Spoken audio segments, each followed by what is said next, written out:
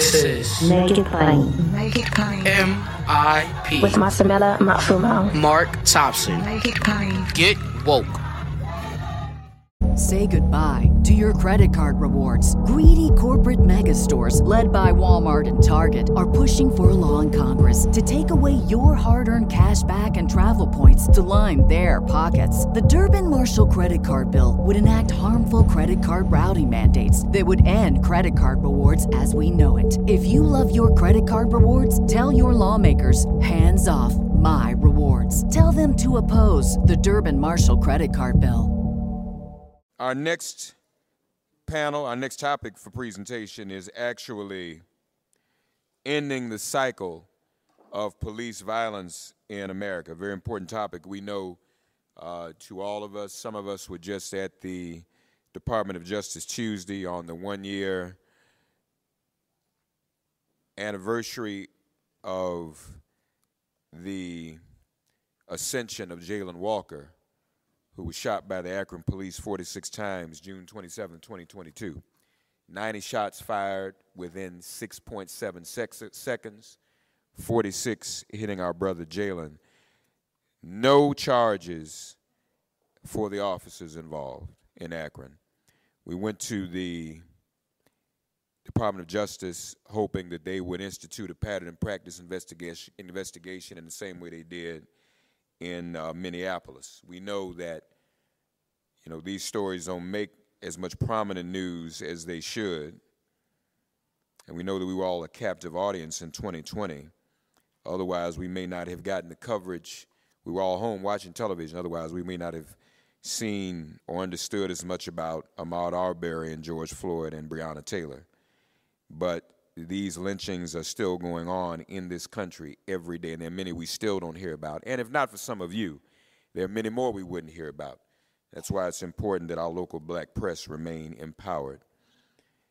Who better to have than someone who is called to this work? Without him, I don't know what we would do.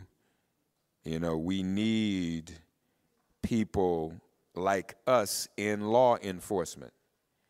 When ADOS decided to come after Kamala Harris because she was a prosecutor, we were like, wait a minute, we don't want any black prosecutors? We don't want black attorneys general? We must have them. And in the prayerful hopes that they will be like us and hold these institutions accountable. That's all I'm going to say about my dear brother, for whom I have the highest regard. But I'm going to have Dr. Chavis come forward to say some words about our very special and very honorable presenter today on ending the cycle of police violence in America. Dr. Chavis.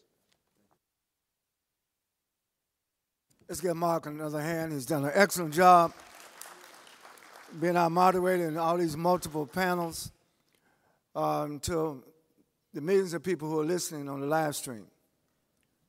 Sisters and brothers, this is another day that the Lord have made. And sometimes we have to remind ourselves that the Supreme Court is not the ultimate court. But we are thankful and grateful that the good state of Minnesota made the wise choice, the historic election, because people came out and voted in record numbers. I remember when Congressman Keith Ellison decided to leave the Congress. He was a distinguished member of the Congressional Black Caucus.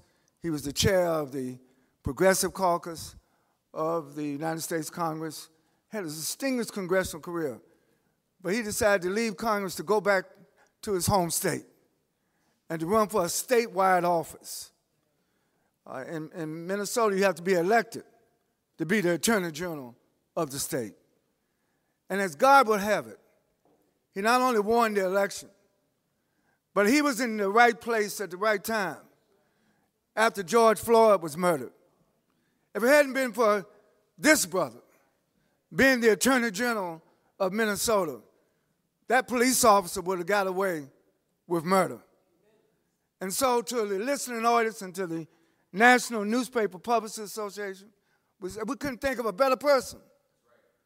As we celebrate the 196th year of the Black Press of America, we're convened here in the great city of Nashville, Tennessee, at our convention.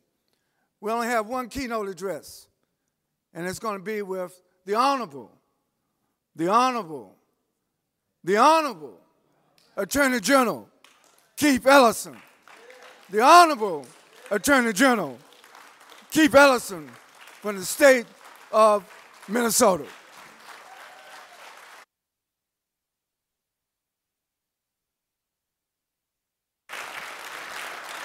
Let's hear it for our leader, Reverend Ben Chavis, my brother, putting it in for the long term. He's qualified to offer an opinion on the matter. Don't you think so? Yeah. Absolutely, absolutely. You know, friends, I must say that one of the reasons I was so incredibly gratified, so honored to receive your invitation is because if there's any entity in the United States of America that has documented and told the story of people like George Floyd, it is the black press. It is you. It is you. You didn't start doing it yesterday. You've been at it for a long time. It was the black press that documented when the 1919 Chicago race riot, right? You wrote about it. You wrote it up and talked about how a black child swimming in the white section of the Lake Michigan, killed by ruffians. Black parents say, hey, this is wrong. They get attacked. Y'all wrote about that. And don't forget about people who were victims of police brutality in years gone by, like, well, quite honestly, Dr. Ben Chavis being one of them. It was official misconduct that landed you, where you got you in the struggle you were in. But don't forget the great Isaac. Do y'all remember Isaac Woodard, a sergeant in the United States Army, distinguished himself in military service 5 hours after being released, was attacked and his eyes were gouged out with the handle of a police blackjack. And it was the black press that raised this point where not even President Truman could ignore it. I said Truman. I didn't say Kennedy. Well, I didn't say, for sure, I didn't say that. But I mean, but this is a long ago. I mean, this is likely before the memory of most of us in this room. I mean, but this is how long you have been on the very forefront of making sure people understood. And if people don't know, that is how they get away with it. I wrote this book, and the reason I wrote it is we need to break the wheel of this police violence. And I just want to say before I launch into my comment that I've had different kind of conversations with people. It was like, well, Brother Keith, the pastors are burying black babies all the time because of gun violence stuff we do to each other. I'm like, you know what? We do need to deal with community violence. There's no question about that. But there's a big difference between official government agents of the state and private citizens. If the state is using arbitrary violence against you, you cannot call the state to save you. But if a private citizen does a crime against you, you call the police and, God willing, something will happen, but you have someone to turn to. If you want to, we all talk about democracy. We talk about voting, the importance of voting, do we not? We talk about jury service. We talk about all these aspects of democratic participation. But if the state is chronically brutalizing you with the instrumentality of the state under color of law, that is what we call fundamental human rights abuse. You understand what I'm trying to say? I mean, if Putin was doing it in Moscow, we'd all say, oh my God, this is human rights abuse. Well, it's been happening here more than there. So I just want to say this is a critical issue, and I want to talk about why I'm grateful to you for highlighting it, how we can break the wheel, and what's in front of us at the moment.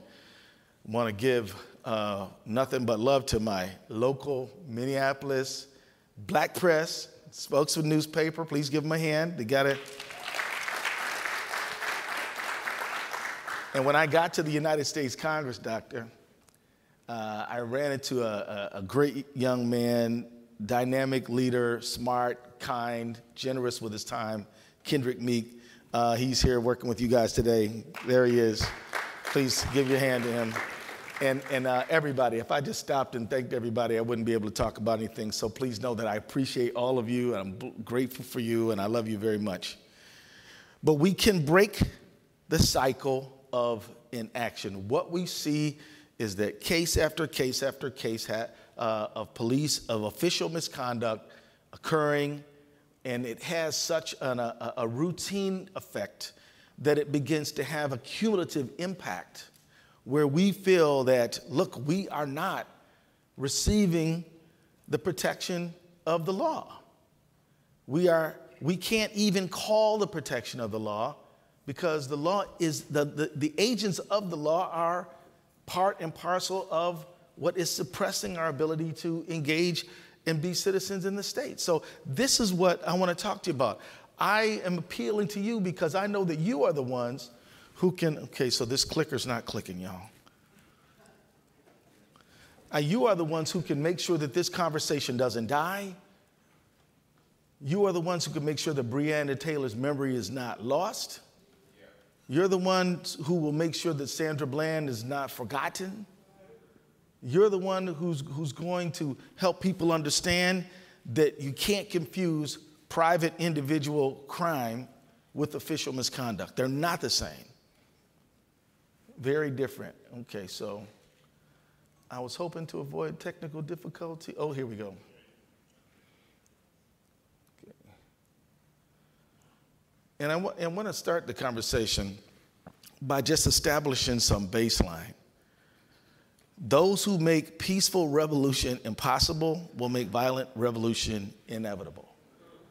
Who said that? Y'all, you're thinking, oh, that must have been something that Malcolm X said. No, that was the President of the United States said that. It is a rule, it's a law, that if you don't allow people to make change through normal means, we're not saying they should use extra legal means, we're saying that they will. So why not avoid that by creating pathways for lawful change? Using our First Amendment freedom of the press, you all have done your part for legitimate means of change by informing the people. But there's no mistake in the fact that when these tragic incidents happen, people take to the streets, and then if no relief happens, even things can get worse. Wow. Okay. So I got to go back. So I want to start with a conversation about the status quo. The status quo is where we are now. The status quo, and because we debate, should we make change? What would that mean? If we make the change, will that be better? Well, what we have now in our cities is not just massive loss of life, which all of you are well aware of, but if you just look at the status quo, we are spending literally millions and millions, maybe even approaching billion when you add it all up, on police misconduct civil rights lawsuits. So name your city, Miami, whatever city you got, DC, Chicago. Come on now, where are you from? Los Angeles, Memphis. Lord, Memphis. Newark. 538's analysis shows that cities have spent more than $3 billion to settle police misconduct lawsuits over the last 10 years. Do you have a homeless problem in your town? Do you have a just infrastructure problem? How's the roads doing? Are they still bumpy from this last winter? Yes, they are, particularly in neighborhoods we live in. Do you have a problem with trying to get more mental health folks? What about teachers? You got enough of them? I mean, inflation has gone up. Have public employees gotten the raises that they need to keep up? Obviously, the answer is no. We're spending money on police misconduct. Things that never should have happened. And let me tell you, before I was ever a state legislator or a member of Congress or an attorney general, I was I was suing the police for misconduct. So I know a little bit about this kind of stuff, and I'm telling you, they do not hand over checks. You got to come with some real evidence. You know, you got to go beyond being able to prove what happened. They're not paying you nothing. Their strategy is, we're going to take it to trial because we want to scare people off from holding us accountable. New York City, 2019, paid out $175 million in civil judgments. Chicago, $85 million to settle police misconduct lawsuits. Since 2003, Minneapolis, my town, which is not a big town. Y'all from New York, y'all from LA, y'all from Chicago. We're like a little mid-tier town. We're forking over 100. That says 70 million. It's wrong. Since then, it's $100 million. And I know because my son's on the Minneapolis City Council, and he has to approve or deny these settlements. It's like, I can't believe that we're wasting money on this. But that's the status quo. That's how it is now. Anybody who says we can't change, tell them, how expensive are we willing? How much are we willing to pay for misconduct? Not only civil judgments, the cost of civil unrest. When you have, remember the Kennedy quote, when you have a series of abuses over time, somebody somewhere is going to get sick of it, and you're going to get what? Civil disturbance, right? Name me a time where it has not happened. It's happened everywhere. It's happened everywhere. In fact, you know, Kendrick, you know, I know you don't live in Miami now, but it was after a tragic incident of police violence in the 1950s when the police chief said, when the looting starts, the shooting starts. That was there, and then Trump repeats it. But that was an old phrase. That was an old saying when Trump said it. It had been said. Because when you have a long series of events, I remember when I was 3.5 years old in the city of my birth and where I grew up, Detroit, Michigan, and I'm on my tiptoes looking at all these military vehicles driving by because they're going to Davison and Rosa Parks Boulevard, where the so-called riot was going on, sparked by what? Police misconduct. So these, you know, if you look at $500 million in damages in Minneapolis alone in the aftermath of George Floyd, across 20 states could cost insurance companies $1 billion to $2 billion because we had civil disturbance all over the country. And this is the costliest U.S. civil disorders. I mean, check it out. If you look at all of them, but just in the aftermath of George Floyd, we're looking at $1 to $2 billion.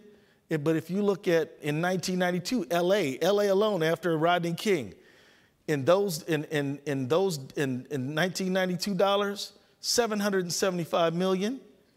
LA, and the Watts so-called riot, $44 million. Detroit, Michigan, $42 million. And these are the dollars of the day. In this last column, they're much higher. And this just has the bigger towns on it. You can keep going. You can keep going to Teaneck, New Jersey. You can keep going. This is the status quo. This is what we got now. According to America on Fire by Yale University law professor Elizabeth Hinton, between 1964 and 2001, 22 years ago, there were nearly 2,000 urban rebellions in the United States that were sparked by racially biased policing.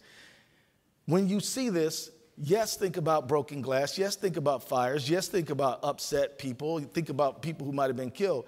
But also think about the dollar figure that is attached to it. You all are not just journalists, you're also business people. The city could give you money to help you upgrade your business. But they can't if they're paying out for police misconduct, right? That's right. Now, the use of deadly force nationally, loss of life. George Floyd, think George Floyd, so he just won. About 1,000 people are killed by the police annually. In 2020, only 18 days where the police did not kill somebody. And from 2013 to 2020, police officers were not charged with a crime, and 98.3% of the officer-involved deaths. Now, as a person who's been a prosecutor, a defense attorney, and a civil lawyer, not every officer involved death is a crime by the police. I know some people don't want to hear that, but I can assure you there were cases that I could show you where you would have shot too. I'm serious. But let me tell you, it ain't 98.3%. That means you're never wrong. That means you're never wrong. But that's, I would say that even if you give them half, which is a dubious proposition, there's still another half who's dead and shouldn't be. In 2020, 46 police officers were murdered in the line of duty. 37 have been murdered in the line of duty since 2021. So think about that. This is not just about saving civilian lives. The way we do policing in America is damaging to the people we ask to do the job. I'm telling you, they report high rates of suicide. They report high rates of depression, anxiety, alcoholism, and domestic violence because what we're asking, and when I say we, I don't really mean we, us, but what the larger society is asking them to do, which is basically contain us, keep us on the Bantustan, right? That's really what's going on here. So more than half of the police killings by the police go unreported. We don't know. We say 1,000, but they might easily be 2,000. There's a study that dug into this. Now, there's the issue of justice. And when I say justice, think wrongful conviction. So much of wrongful conviction. Think about the Central Park Five, now the exonerated five. How do they end up wrongfully convicted doing time for crimes they didn't commit? Often it's connected to police misconduct. And what do I mean by that? What I mean is witness tampering, lying to witnesses, perjury at trial, saying you saw stuff you didn't see. When I was a criminal defense lawyer, we said, oh, did your officer test a lie yet? No, he doesn't test a lie till 1 o'clock. So again, I'm not saying all police officers lie. Many are truthful, but it seems so frequent to us that we talked about it like that. Fabricating evidence happens. Misconduct in interrogation, concealing exculpatory evidence. And there's another category. There is a whole category of officers who sexually abuse women. It's like, okay, you have a drug problem, you're gonna come in the back seat and you're gonna take care of me, and then maybe I will not arrest you. There was this case in Oklahoma City where this officer was just routinely abusing black women sexually. And sadly, it happens quite a lot. And so this is misconduct. Well, that's not the only extent. And by no means do I want to say this is all cops. It's not. It really isn't. And that's part of the tragic situation here. For the officers who are there to try to protect and serve, to try to solve the murder of your neighbor, your nephew, they don't deserve to operate under this kind of cloud that people like Derek Chauvin are imposing on them. Now, there's one thing that you can't count. I could put a number on everything I showed you, but you can't put a number on broken trust, loss of trust. But let me tell you, when you have a tragic incident of police brutality, you see a reduction in calls to 911 because people feel like they're not here for us. People don't come forward with information. I'm a prosecutor. You rape, rob, or murder somebody, I am going to charge you with a crime and hold you accountable. That is what I do. But if people don't trust the investigation, how are we supposed to do that? The black community is not just over-policed, it's underprotected. Say goodbye to your credit card rewards. Greedy corporate mega stores, led by Walmart and Target, are pushing for a law in Congress to take away your hard-earned cash back and travel points to line their pockets. The Durbin-Marshall credit card bill would enact harmful credit card routing mandates that would end credit card rewards as we know it. If you love your credit card rewards, tell your lawmakers, hands off my rewards. Tell them to oppose the Durbin-Marshall credit card bill. Folks, we need good cops. We got to have them. But you go to somebody in their 20s and say, you know, you're in good shape, you're smart, you're compassionate, you're courageous. Would you join the police force? And they're like, nope. This is not a good thing. People expect me to tell, oh, don't join the police department. I tell them you should join the police department because there's going to be somebody there.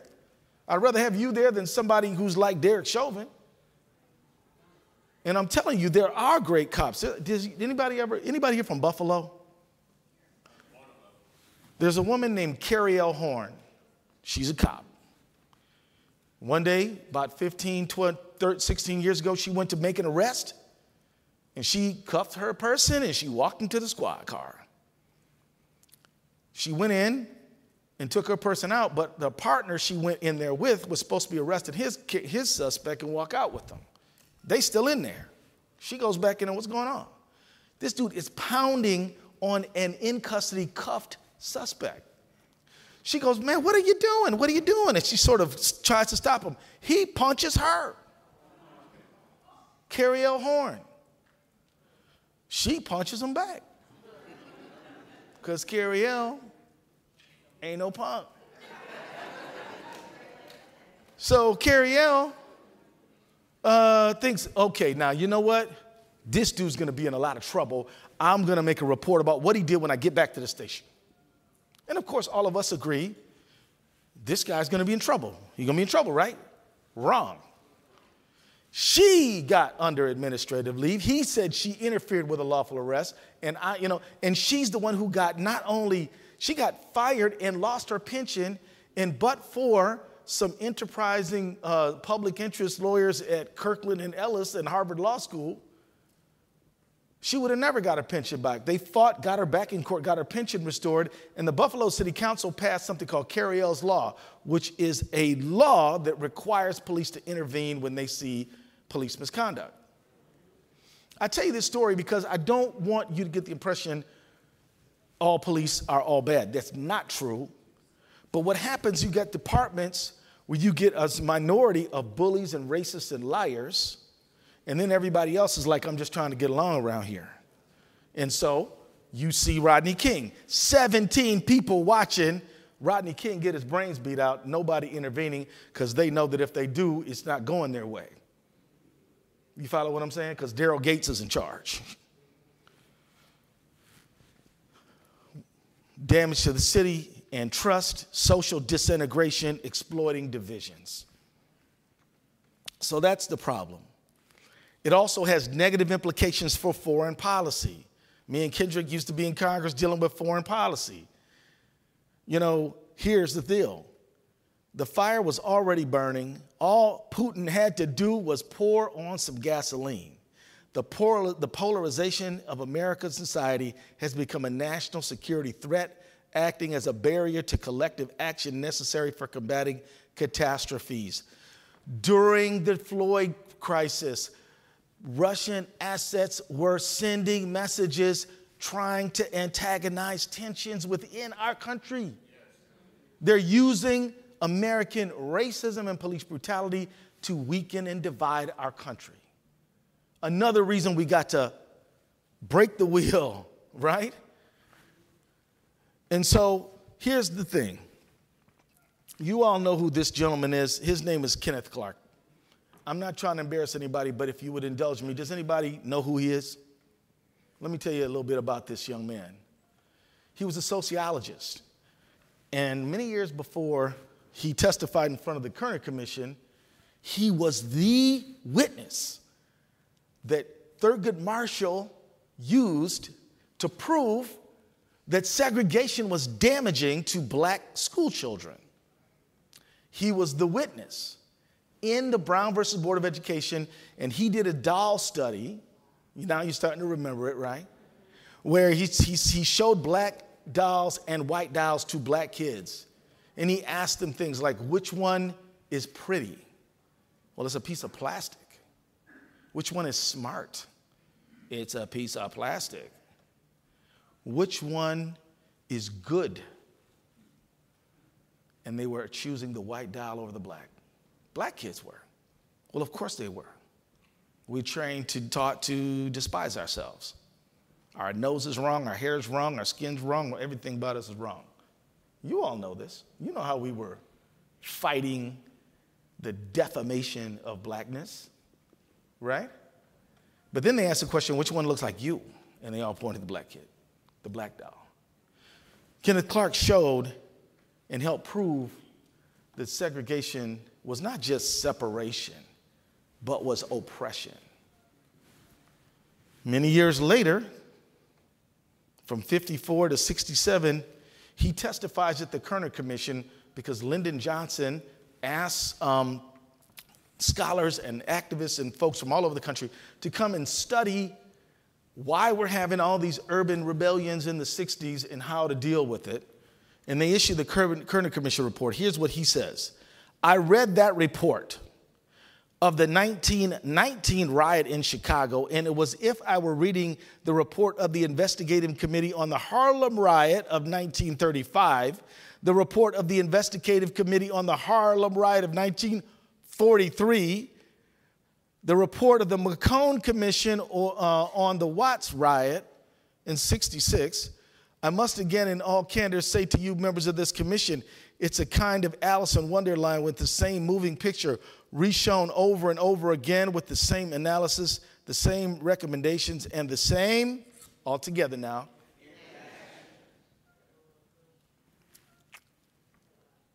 I can add on the Christopher Commission after the beating of Rodney King. I could add on the 21st century policing investigation after Ferguson. Up till this very second, my friends, unending stream of official abuse and misconduct aimed at the African community here in our country. And it's our country.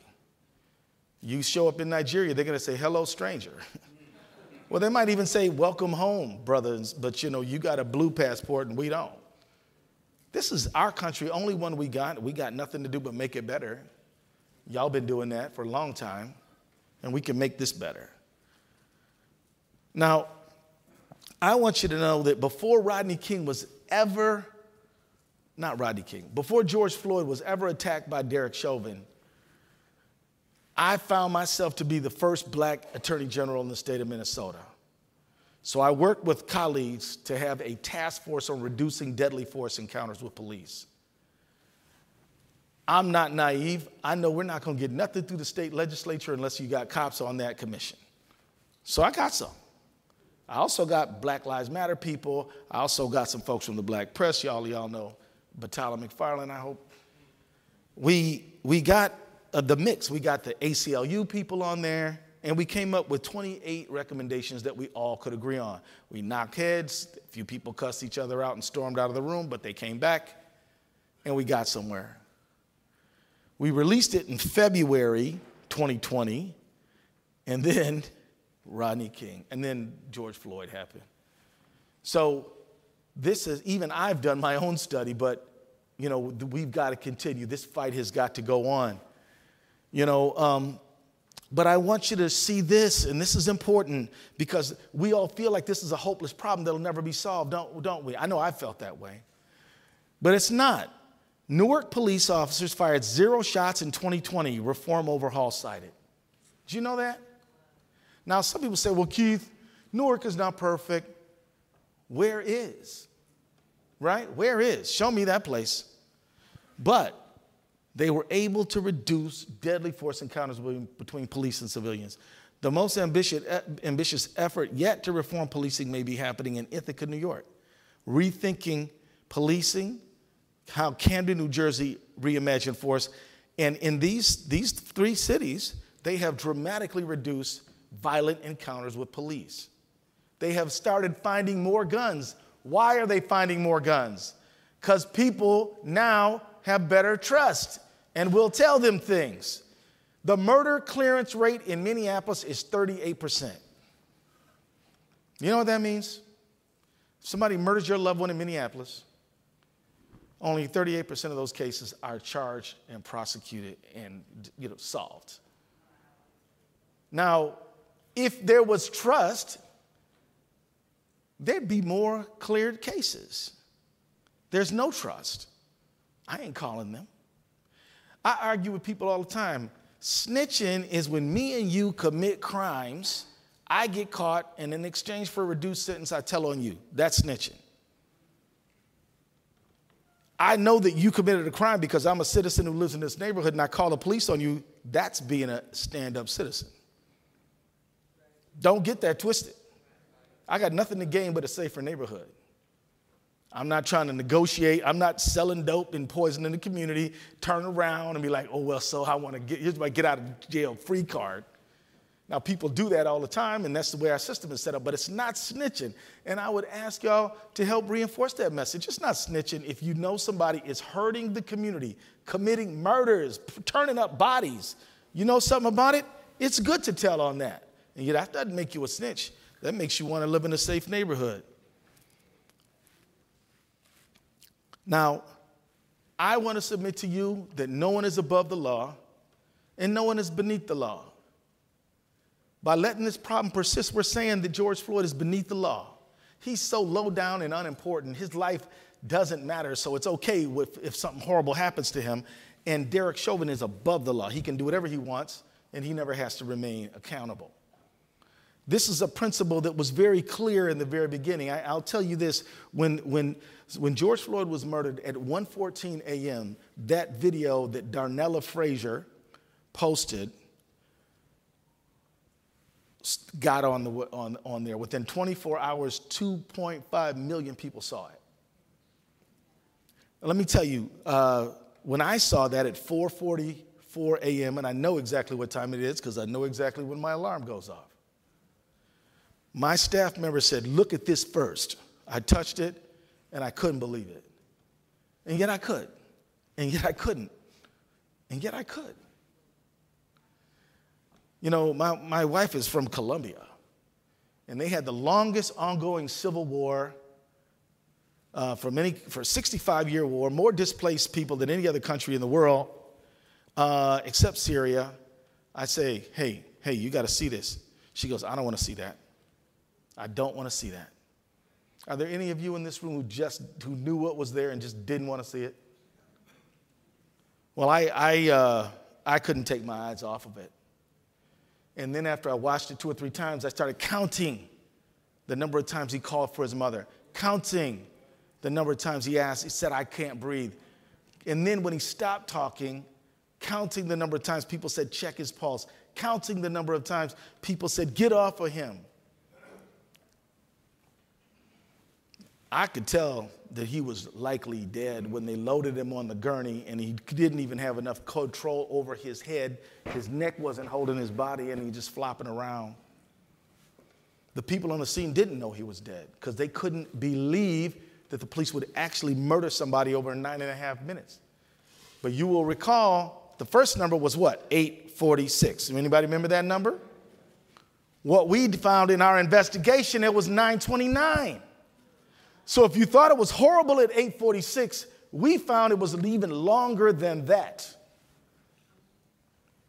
I knew that, and I tell you, on that Monday the tragedy happens, that Tuesday people are in the street, that Wednesday they're in the street more, that Thursday the county attorney has a press conference, that Friday he's calling me to help him with the case, which I agreed to.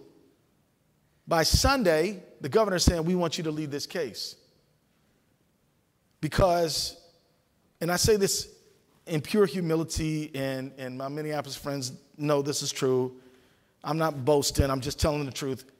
Somehow, for some real reason, people thought I would not sell out the case. And they were right. I sure wasn't going to, but don't make a mistake about that. I wasn't no hero. I had lost cases. I won most of them, but not far from where the Spokesman newspaper is. Not far at all. 2 blocks south of where George Floyd was killed.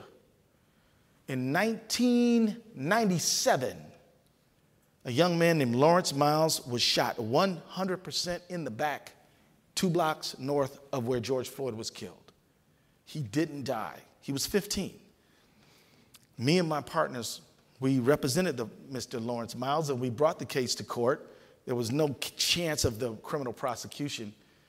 And we brought that case to court, and we put all the evidence in. We showed through medical examination that he could not have even seen the officer. He was 100% turned away from the officer, and he was shot in the back. The officer said we thought he had a gun in his hand, and he maybe did have a water pistol in his hand, but when he got shot, we don't believe that he did. We put that case in front of a jury, and we lost. There was a defense verdict. We sunk $200,000 into that case, which is a lot of money in 1997, came up with zero.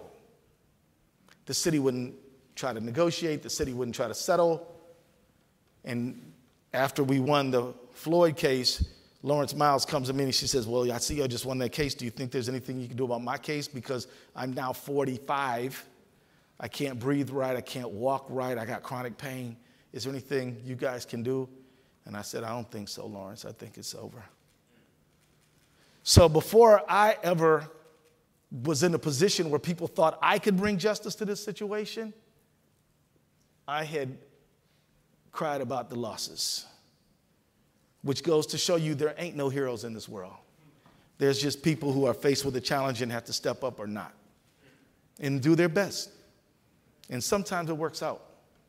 And sometimes the losses that you've encountered qualify you to know what you're doing next time. You know what I mean? And I'm grateful for a chance for a next time. I want you to take a look at these pictures. How are they alike? They happen in Minnesota. How are they alike? They all are people who were on the scene when something happened. How are they alike? They all were concerned enough to stand there. Another way they were like, this one, let me go back. This one in Duluth, this happened in Duluth in 1921. They burned down the police department to drag these 3 men, you see 1, you see 2, and you see 3, to drag them out to murder them.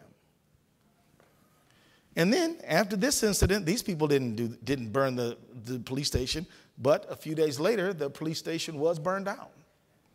So anybody lecturing us about the savagery of the terrorists who were, look, burning a police station is a horrible criminal act, and I do not condone it under any circumstances. But before you get ready to just condemn and lecture, will you also condemn and lecture on these? Will you do, let's say they're both wrong.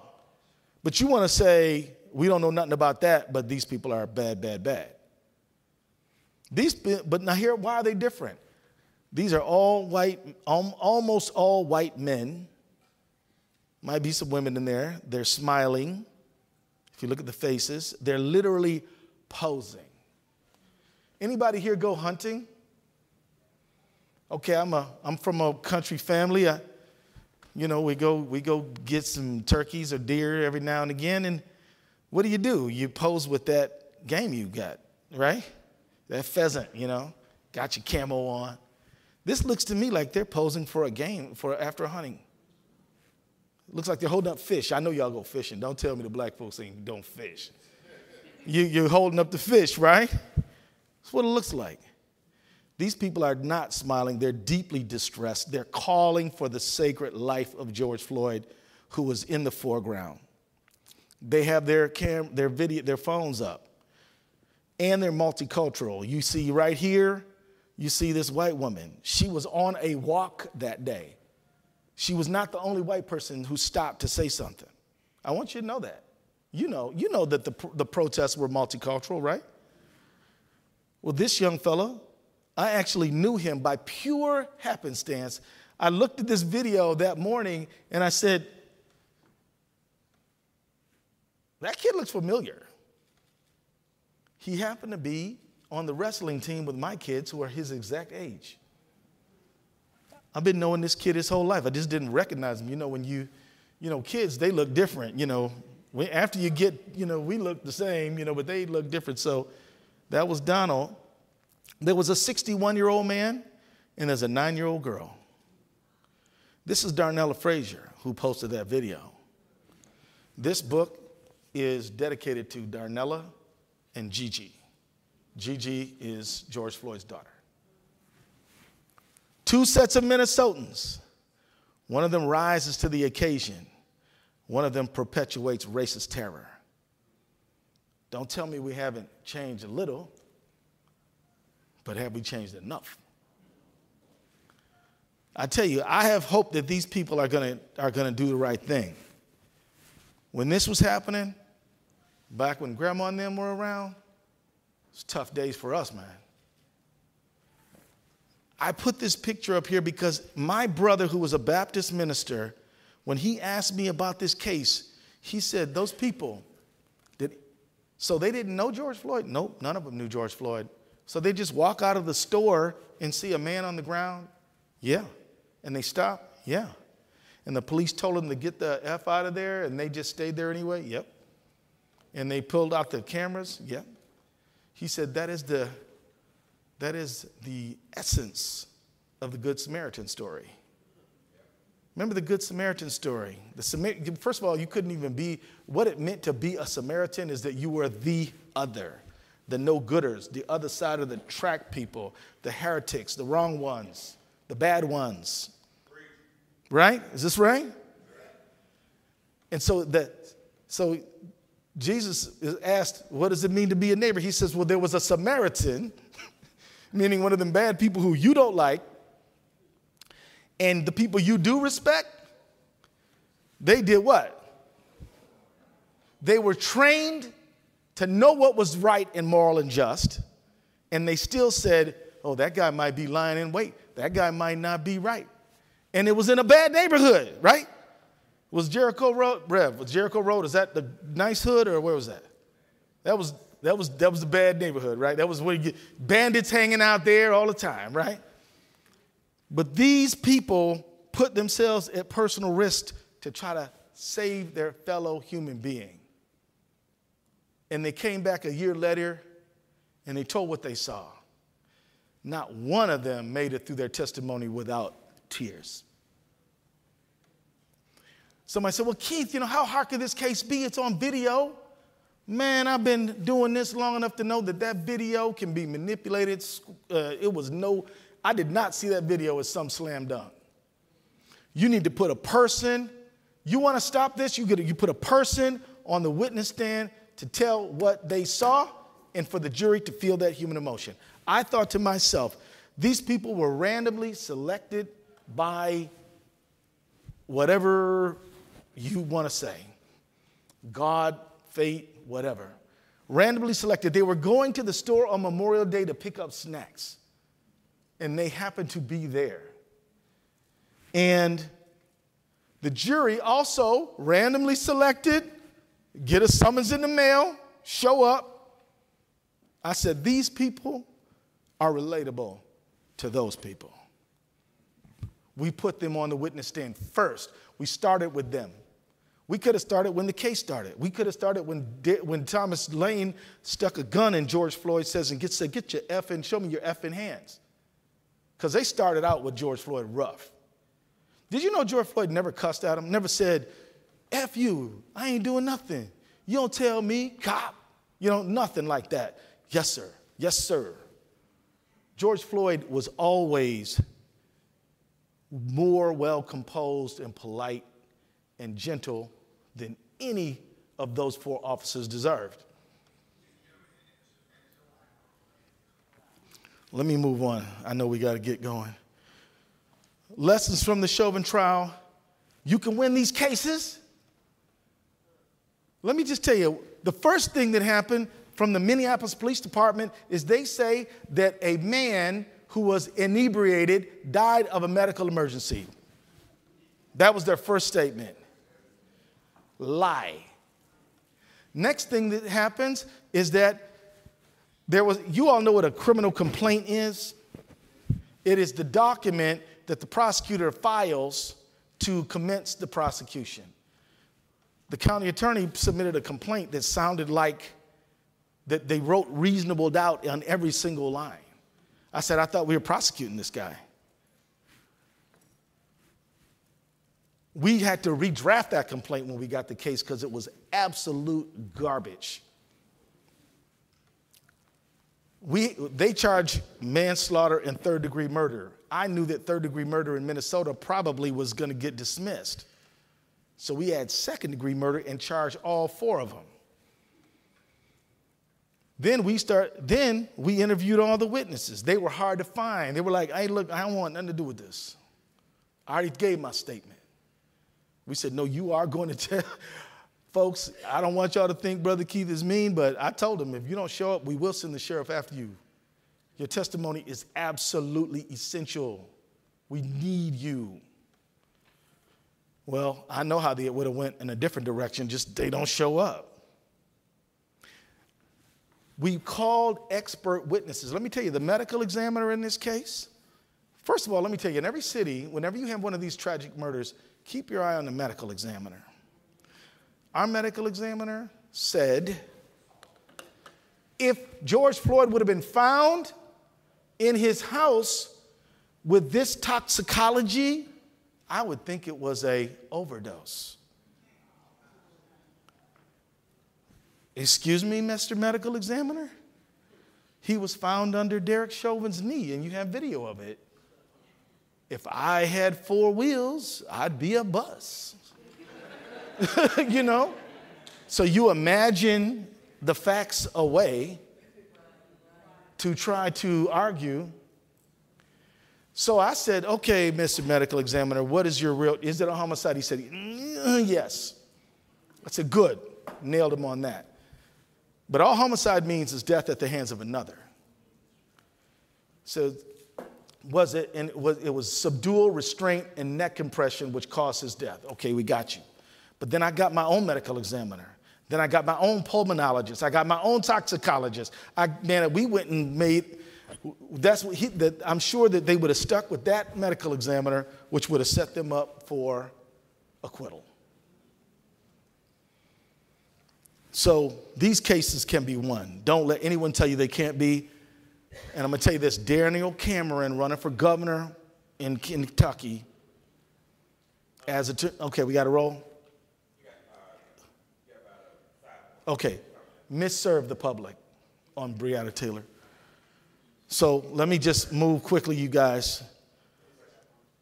The bottom line is this shook the entire world. I'm telling you that from Buenos Aires to Brisbane, Australia to Cardiff to Cape Town and many more people protested about this. And I want to make this point to you. It wasn't simply some of these people have no idea what the racial dynamics of America are. But they understand the blue uniform and the man on the bottom of the knee. They understand government abuse. Who here has seen that photo of that one man in front of all those tanks in Tiananmen Square? Now, do y'all speak Mandarin? You don't need to. Government abuse of individuals who oppose government policy. So it's not strictly a racial issue. It's also an abuse issue. He got convicted when we saw his clips on his hand. I did not know he was going to be convicted until he was convicted. I said, we put on a great case, but I didn't know what was going to happen. And it took me a minute to catch up. Now, I just want to make the point. Police brutality is racialized. There's no doubt that African Americans are the overwhelming and disproportionate target of this violence. But just because we're disproportionately the target doesn't mean we're the only ones. We're also not the only ones who are going to solve it. I picked a team that was a real team. Natasha, black sister. Zuri, Puerto Rican sister. Jerry Blackwell, who is now a federal district court judge. Jerry Blackwell, who gave the opening and the closing. I don't know if some of y'all who watched the trial, you might have heard Jerry say something like, you know, much has been said about how George Floyd's heart is enlarged and his heart is too big. Well, the real problem is that Derek Chauvin's heart was too small. Bam! I'm like, woo, that's the mic drop right there. Bottom line is this, and I want to say this: can we break the cycle? Yes, we can if we act. And we'll talk. Let me tell you this: Jimmy Lee Jackson. What happened to him precipitated the passage of the Voting Rights Act. Tragedy, good things can come from tragedy if we act. And Isaac Woodard. And a lawyer is either a social engineer or a parasite on society. And now here's the last thing I want to say to you, then I'm going to be out of your hair. Leaders are people who will choose an uncertain but possibly better future than a certain but terrible status quo. Thank you all very much.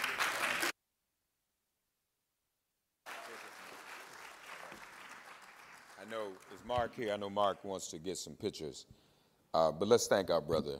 He is an example. He is definitely an example of people in government service who are acting as good Samaritans, and we need more people like that. We need people like him in these roles. Also, to be specific, if I could just add, he mentioned Jimmy Lee Jackson. As you all know, I'm on the board of the Selma Jubilee, and we've been organizing that for about 30 years. I want to know if everybody really understands this history. Jimmy Lee Jackson was a Black Lives Matter march originally. The plan was actually to carry Jimmy Lee Jackson's casket on the march from Selma to Montgomery. When John Lewis and them were first planning it, and James Bevel and Diane Nash, they were going to march the casket across the Edmund Pettus Bridge all the way to Montgomery. So we didn't call it Black Lives Matter back then, but this has always been an important part of our history. The book, tell everybody where. I'm signing copies outside if anybody would like one. So I'll be out there just as soon as I'm dismissed.